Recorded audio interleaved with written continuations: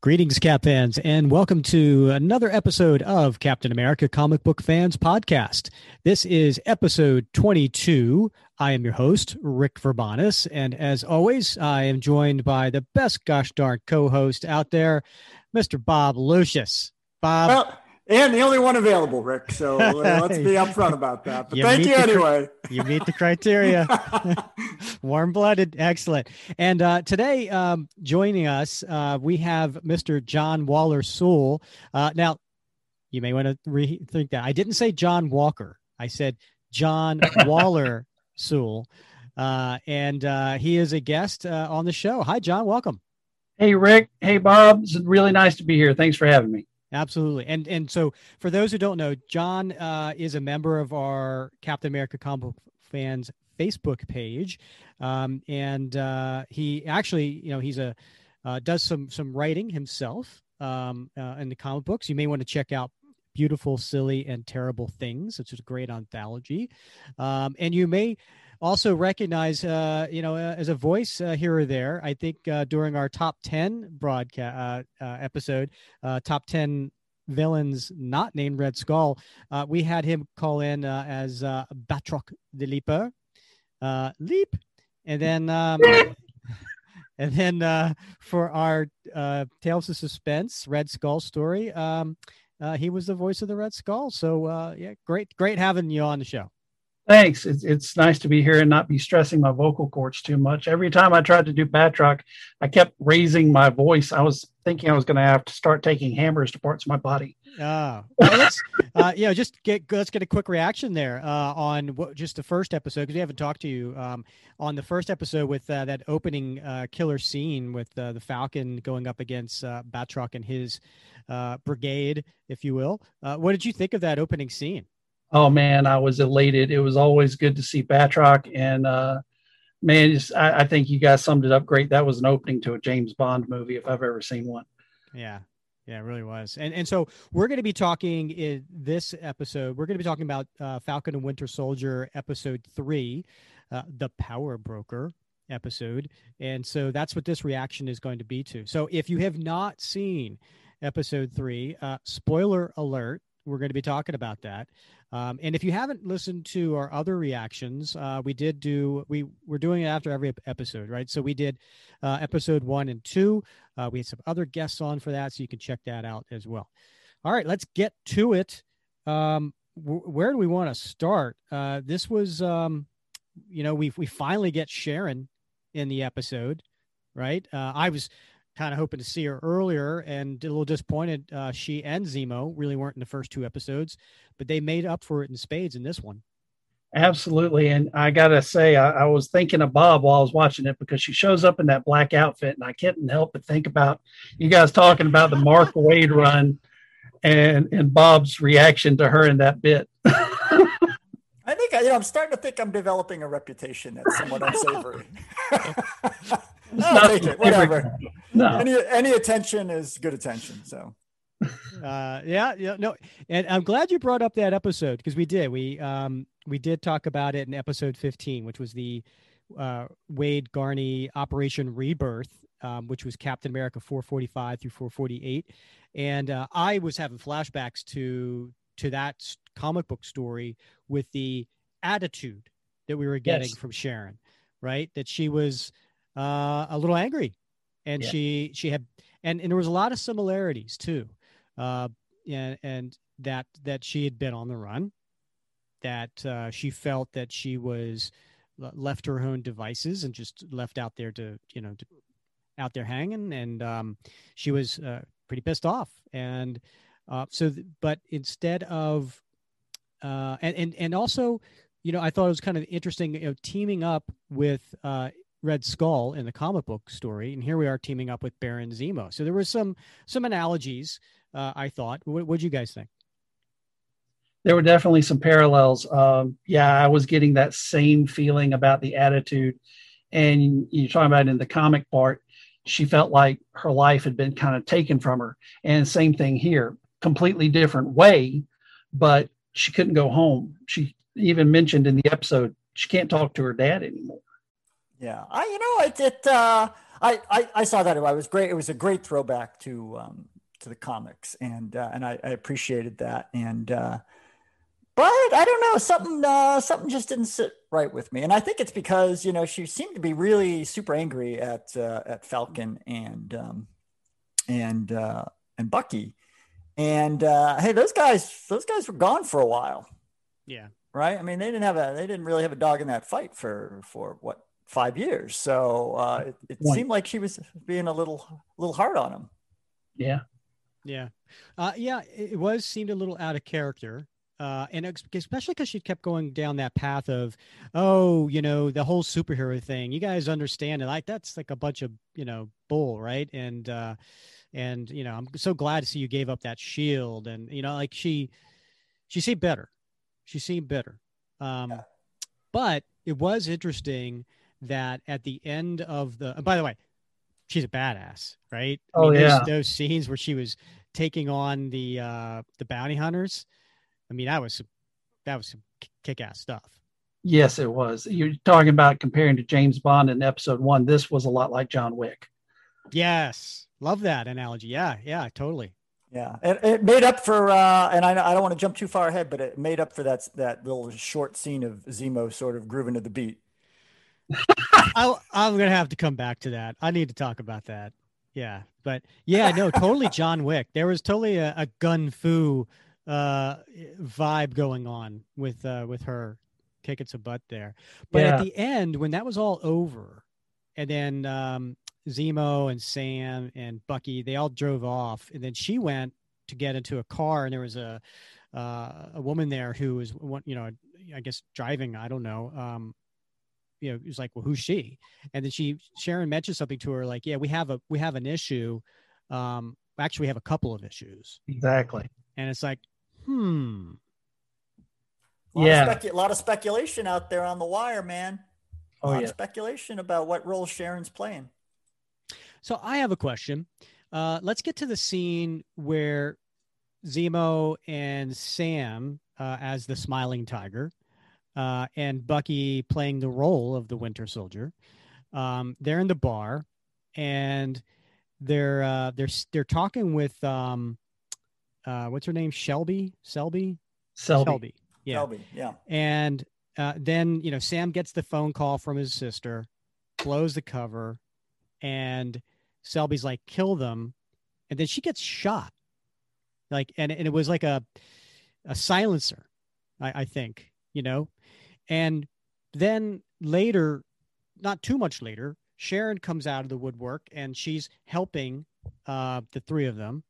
So we're almost led to believe, well, maybe it was Sharon that shot Selby, but I don't know. Was it? I'm thinking so. I assumed it was. Yeah. I think it was. I think Sharon's working for the power broker. Yeah. She may well be the power broker. Possibly, but I got another theory on that. I don't know if you guys want to hear it now or if you want to save that for a few moments later, but I've got a theory too, John, and I'm wondering if we're on the same path.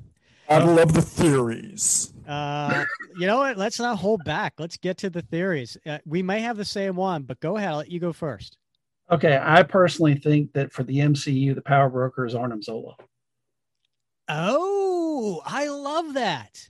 Yeah. The whole thing where they show up in Madripoor and you see the power broker is watching or whatever is sprayed as like graffiti there on the wall. Very 1984 kind of vibe. Yeah. Big brother is watching you. And in the MCU, you don't get much bigger Big Brother than Arnim Zola. All right, I got to tell you, John, I was on the fence, but I've decided based on that theory that I really like you now. Oh, yeah, I think you got. I hope that's true because I think that would be awesome. But let's see what Rick has. Mine's like if you're a betting man, if you're in Vegas, these are the long odds. Like this one's not likely to happen. But I was very intrigued when they were leaving and they were flying away, and they were talking about Carly Morgenthau. Right. And Zemo kind of offhand said something to the effect of, yes, I am very interested in meeting her in person. And that just, I raised an eyebrow. I was like, could he be the power broker? Could he be like, because he, why would he be interested in seeing Karli? Right. I mean, I know he doesn't like super soldier serum, and maybe that could be the reason, but what's his interest in her? And everybody, if you remember, keeps saying, well, once the power broker gets a hold of you, the power broker is totally after you, when they're talking to Karli. Right. Sure. And they keep mentioning that, Karli, power brokers, can't wait to get his hands on you. And then to have Zemo say that, it just, I don't know. It's a long shot. It's probably a long shot. But wouldn't it be interesting in the fact that he's double playing everybody and that he's the power broker all along? That would be Zemo. Yeah, I mean, it's a possibility. The only thing I'm thinking about is that bar in Madripoor, where the guy comes up and talks to Zemo, basically says, hey, words come down from on high. Yeah. You're not wanted here. And that wasn't Selby that was sending that word. No. That was somebody else. And Zemo goes straight into the power broker thing. But, he could have somehow radioed a message to the other. Yeah, exactly.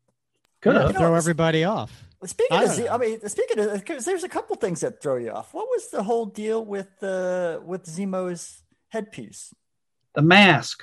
Yeah, what's up with I'm that? really glad you brought that up, because the comic book fan, and I mean, this is the Captain America comic book fans podcast, right? The comic book fan in me was just, giddy. Mm-hmm. Seeing Zemo, the moment I saw that mask in the car and him grab it, and then when he put it on and all of that. Comic book fan, John, loving every second of it. With the fur collar. Yeah. With the fur collar, right? Yeah. Well, I mean, he had the coat. So yeah. But that's what I'm saying. Yeah. But if you add that purple mask with that little fur collar to the coat, it's the comic book version. It is. It is. He just was missing a little crown, but that's fine. That's good.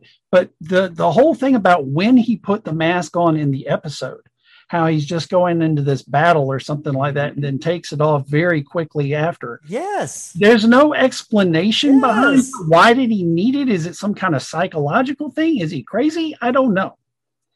Yeah. Or maybe, maybe Rick's theory has something to it. And maybe the power broker is only known wearing that mask, and they don't know who the actual power broker is. Maybe he didn't want the bounty hunters to see his face because they would recognize him as the power broker. So he had to put the mask on. That's a possibility, but then he killed them all. So why does he care? Well, they're just collateral damage, right? He had to maintain his relationship with, for the time being anyway, with these two ne'er-do-wells. Yeah. So that whole thing, I got to say, I'm struggling with the whole thing with Zemo's story. I mean, I think Daniel Brühl is playing him great, right? Yeah. I think he's doing a marvelous job. I'm hoping that we do see a crazy Baron Zemo by the end. I'm hoping he's not this steady, even keel villain the whole time. I want to see him snap. I want to see him, go crazy like he does in the comics. But anyway, I'm having trouble with I guess are we all just supposed to believe that Zemo hates superpower people so much that he's going to ride out this thing with Sam and Bucky until that's through? Because he had opportunities to kill the two of them. Yeah. And to get away. Or at least ditch them. Yeah. Why didn't he? I don't know. It seemed like a conflict. It seemed like a conflict to me, to see. And the other thing too, and I don't want to go down things I didn't like, but the other thing too, I thought it was a little too easy for Sam to just kind of say, "Hey, you broke him out," and then give Bucky a little hard time for breaking out. And they're like, "Okay, let me go ahead and roll around." I think they were. I didn't think this episode in particular did a great job with Sam. I think Sam looked and his origins are different, of course, in the Marvel universe, cinematic universe, than in the comics. And, in the Marvel cinematic universe, he comes from a military background. He doesn't have a huge experience in the world, because us military guys, we have a certain background and we have a certain expertise in certain things, operational, but beyond that. And he seemed way out of his element, as Smiling Tiger, and he just seems to be kind of, I don't know, lost, with these folks that have, experience in the underworld of crime and intrigue and espionage. He just seems like a deer caught in the headlights. Well, he even made note of that, right? When they were in Sharon's loft and they were talking about the paintings being, legit, and all three of them were, Zemo and Buck and Sharon, and they're all explaining it to him, and he even said, "Oh yeah, poor Sam, who's," I forget how he referred to himself, but it was something to the effect of, I don't know much about the unworldly Sam. So he even made note of that.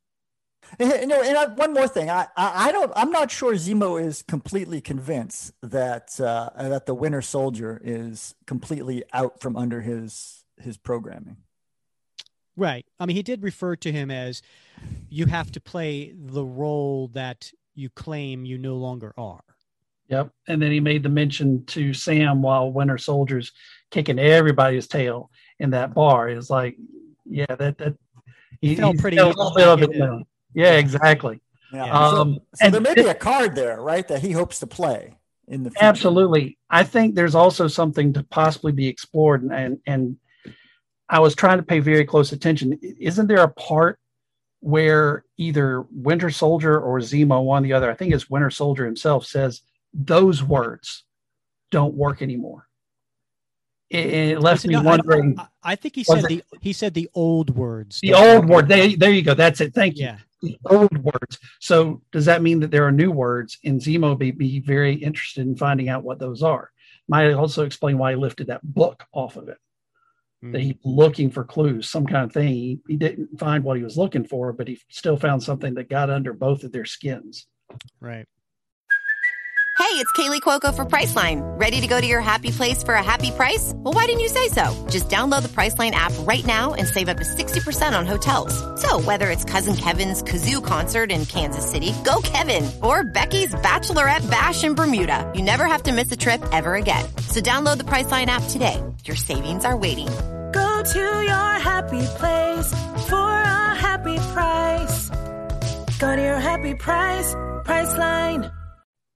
Yeah. All right. So let's talk about that party scene where Zemo's dancing. I mean, ugh. It was cringeworthy. Like, quite honestly. I know. I mean, look, I understand the guy's been in jail and he wants to get out, but you know what? All right. Here's the part where I didn't get. Here's the part I didn't. Wasn't there a bounty on the three of them? What are they doing out in public? I know they went from low town to high town. Exactly, they went to high town. But there's no bounty hunters in high town. I know they don't cross over apparently. I mean, that just I was like, what are they doing? Yeah. That sort of rang my bell a little bit. Too. She told him to change clothes. Don't you get that? That's enough. Yes. I did find the conversation between Zemo and Sam about a fashion forward black man. Just only in America, they would assume something negative. So I thought that was kind of interesting. I also thought it was great that little sort of brief interaction about Marvin Gaye between Sam and Zemo. I thought was awesome. He's like, "You're out of line, but it's true." Exactly, and I'm glad y'all brought that up because episodes 1 and 2 have hit on the subject of racism very just full on. Right. This one played it a little bit more subtle. The whole way Zemo interacts, it's almost pandering when he's talking to Sam. Mm-hmm. And Sam's catching. He's like what you say, he's out of line. He was out of line about the book, but he's also out of line the way he's presenting himself. But there's one other little thing. The manservant for Zemo. On the second time watching this through, as they're boarding the plane, he's like so happy looking at Zemo, and Sam's next online, and that expression on his face just goes to this scowl. of just looking at him. And then he looks at Winter Soldier and the scowl relaxes a little bit. It's this whole just fixation on this black man.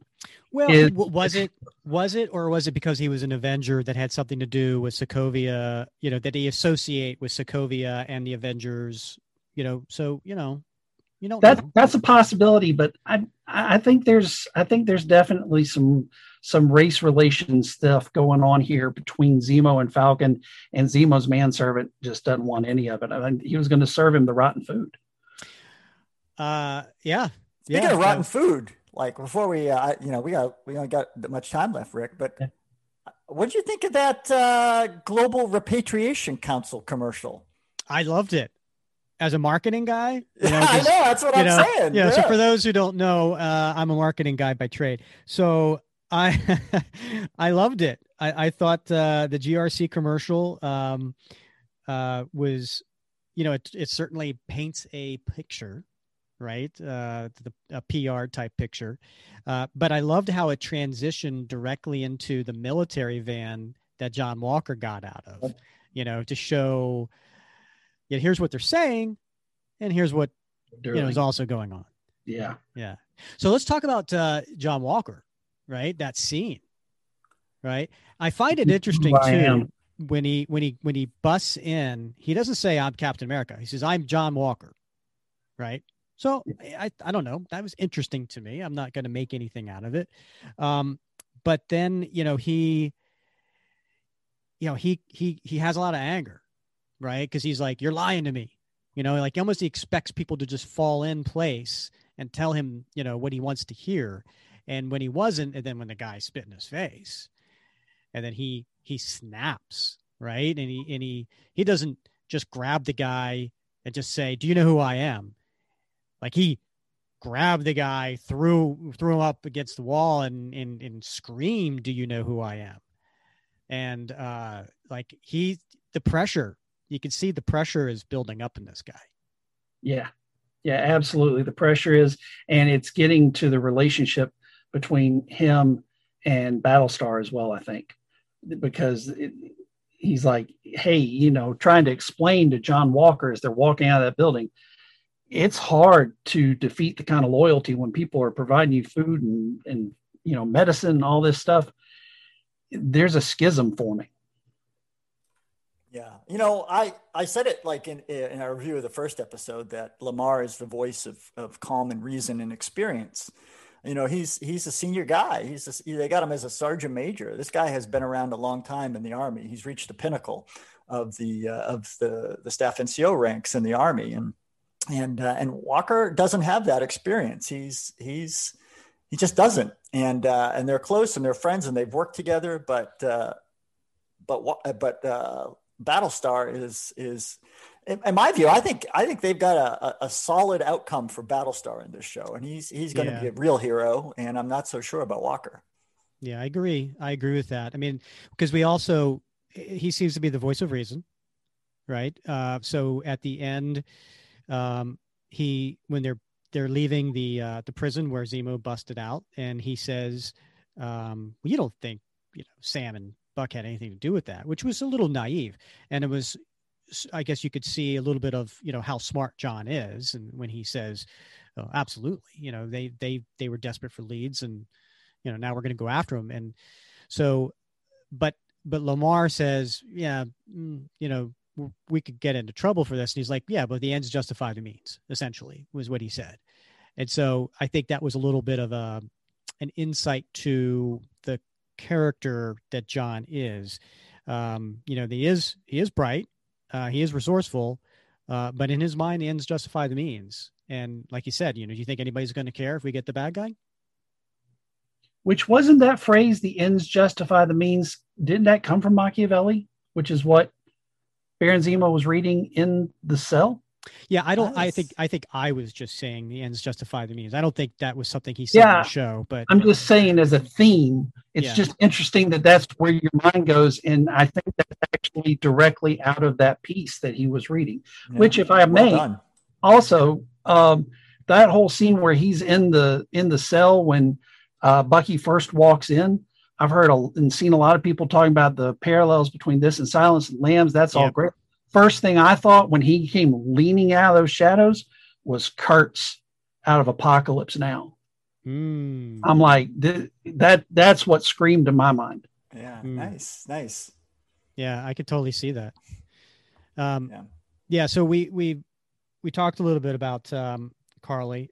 So, you know, she had, she apparently there was a mother figure, Madani or something like that, who passed.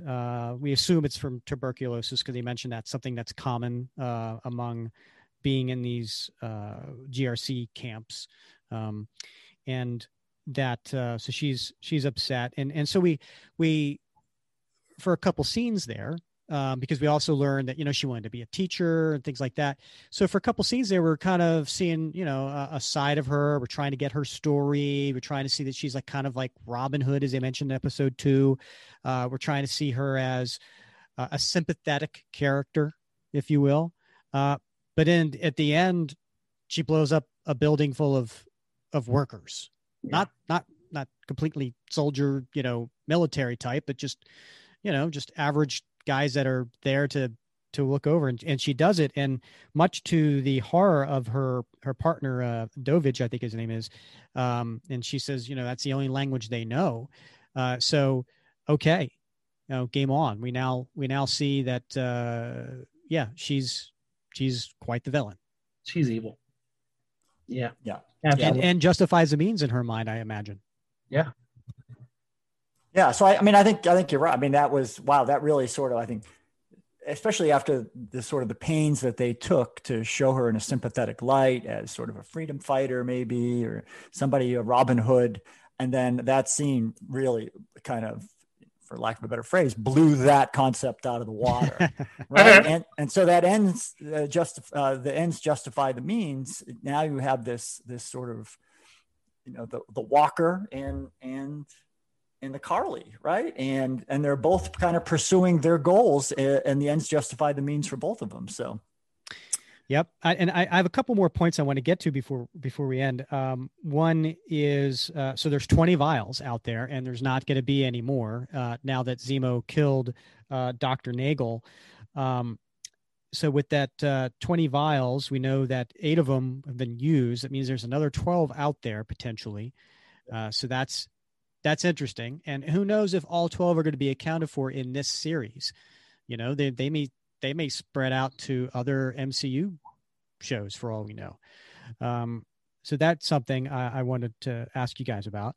And then the other thing, well, and 2 other things, I want to talk about Ayo showing up at the very end, right, from Black Panther.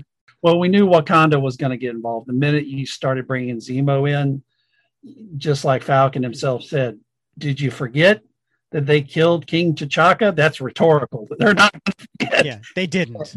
Yeah, they didn't. So, yeah, I'm glad to see that that Bucky noticed it. I love the way the episode ends with him just finding the tech and going back and just calling her out right there, saying, I was wondering how soon you were going to show up. Yeah, and what's going to happen next, right? Because, not only is that a Wakandan, but that was who was supposed to protect the king. And that's right. Probably, you know, not only are they emotionally tied, but, you know, embarrassed, humiliated, whatever. I mean, right? The honor has been hurt. So, yeah, I imagine they're not happy with the White Wolf right now. No, not at all. I think that's absolutely right. They're probably very conflicted about their feelings toward Bucky and Sam for helping this guy out at all. Or maybe not. Maybe, to get back to your first point, maybe, Bucky has been, the White Wolf has been, communicating with Wakanda the whole time. And maybe, I mean, if you recall from the Black Panther movie, the mystical herb that gave the Black Panther their sort of strength was largely decimated by Killmonger, right? Except for that one last flower. And so they may be looking for some replacement for that ability. Oh, Bob, that's brilliant, because you got 12 vials of super soldier serum going around, right? Right. And we don't know how they're going to handle Black Panther 2, if Shuri's going to take over as Black Panther, and how she's going to develop that super strength, or whoever takes over as the new Black Panther. Wow. All right. Hey, if I may, I want to circle around one more thing before we run out of time. Did you guys notice the golden gun in the trunk of the car? No. And when they get to Zemo's first lair with all the cars, before he gets the mask, he opens up the trunk and there's a golden gun lying there in the trunk. And then you fast forward to later in the episode, in the bar at Madripoor, there's a guy walking around. You don't even see the guy's face, but he's got a golden gun too. So Rick, that might actually back up your theory that Zemo is the power broker. Interesting. I remember seeing that golden gun, but I didn't see the second appearance. I'm going to have to go back and check that out, John. Yeah. Funny episode, funny parts in this episode. There were a few humorous moments, and most of them centered around Sam, I think, right? So the part where their cover's blown and he's running and he says, "I can't run in these heels." Right. I thought that was funny. And I loved when he was talking with Sharon and saying, "Look, we can get you cleared. You can come back." And she's like, "Oh, really? I don't know if that's the case." And he says, "Well, they cleared the bionic staring machine, and he's killed almost everyone he's met." and then Bucky's like, "I heard that." Yeah, I gotta tell you, I love and I love when he's like, "You're not gonna move your seat up, are you?" No. Exactly. Yeah. That was payback. Oh, total payback. That's great. That relationship, I think, has really, really paid off in this series, and they've really developed it, and it's a joy to watch. Oh, the one other thing I want to talk about is Sam says, this piece of metal has caused so much problems, and if I could have done it over again, instead of dropping it off to the Smithsonian, I would have destroyed it. And Bucky says, "Well, that shield means a lot to a lot of people. And before you do that, I would wear it." And that, I think, everybody assumes Sam's going to be the new Captain America by the end of the series. I think this here, and I honestly still feel that way, but I think this at least opened up the thought that, well, you know what? Maybe Bucky will be. Absolutely. I think you're spot on right. At least it entertains the option. But I also think you're right that by the time the series is said and done, it's going to be Sam. He's going to come around to this idea. I love the fact that this episode talks so much about symbolism and what it means for a thing to be a symbol versus what it means for a person to be a symbol. And I think Sam's really struggling with that. But I think he's going to come around. No, I was going to say, I think it also shows a little bit of maybe Sam doesn't necessarily get what that shield is, right? Because Thanos couldn't even really destroy it. He was able to hack it in half, but I'm not sure, how is he going to destroy it? Does he really know what that shield stands for? You can't destroy a symbol. And the very essence of that shield sort of speaks to the inability to destroy the symbol. Right. My fiance brought up a good point in that John's trying to live up to the uniform, whereas Steve, he made the uniform. You're right. And so that's really the difference between the two. All right. Well, I think we're out of time here, John. So thank you so much for joining. It was a blast having you. Thanks, guys. I had a blast being here. Awesome. It's great to have you, John. Thanks. You guys take care. Leap.